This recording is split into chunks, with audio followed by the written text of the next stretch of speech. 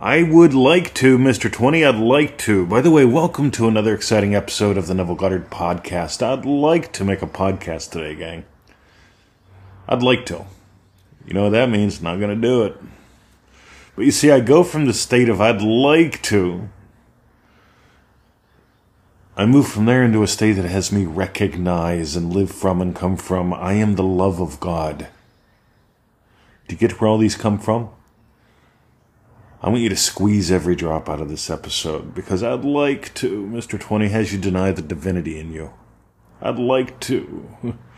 Versus, see, I'd like to make a podcast. On the other hand, I'd love you. I'd love to get to know you more.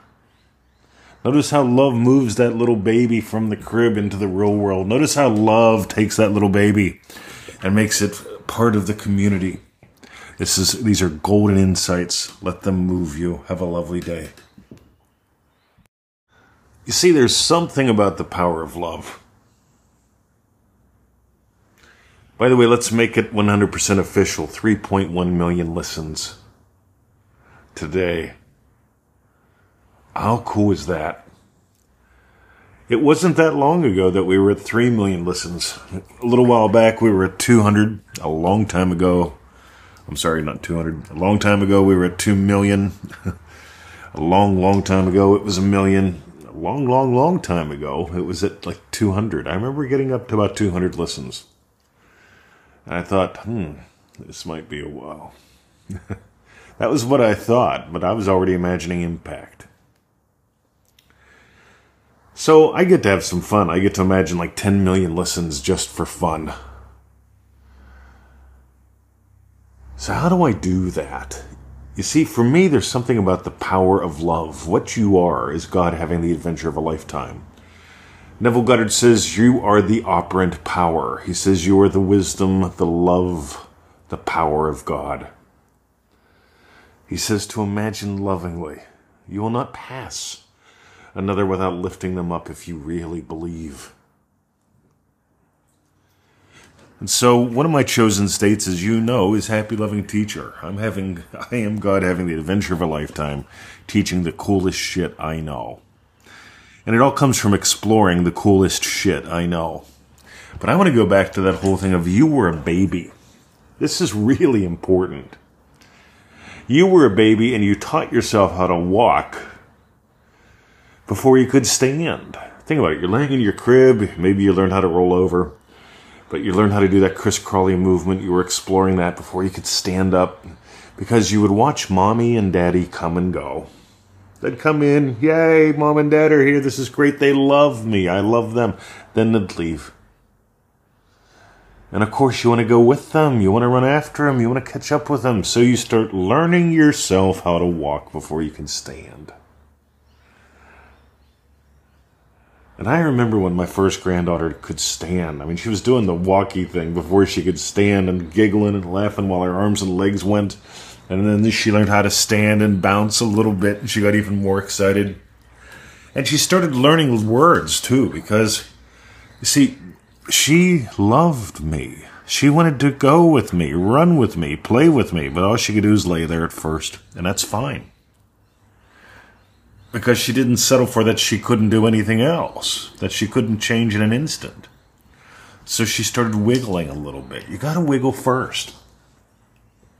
But then there's this other thing that showed up. She learned how to talk without knowing a language. Because I'd talk at her knowing that, she didn't know a language. I'd say, hello, sweetie, how are you? I'd get that little girl, I would. I mean, she was lovely. And I'd show her little baby teddy bear. Little baby teddy bear. And she caught on, and that was little baby teddy bear. And she started learning words, making up her own words along the way when she couldn't get them perfect. But she kept exploring. Because she was innocent and trusting and loving. Love. She wanted to talk back. She wanted to understand more. When she became 2, she got into the why phase. Why, Pappy? Why this, Pappy? Why that, Pappy? Why, Pappy? Why, Pappy? Why did you say that, Pappy? Why would you answer it that way, Pappy? Endless whys. All coming out of innocence, trust, curiosity, but most of all, love. You see, there's the power of love. The power of love is life. Why do you think the heart is associated with love? Those 4 chambers. Bum, bum, bum, bum, bum. You go through the motions. Bum, bum, bum, bum. Bum. Anywho.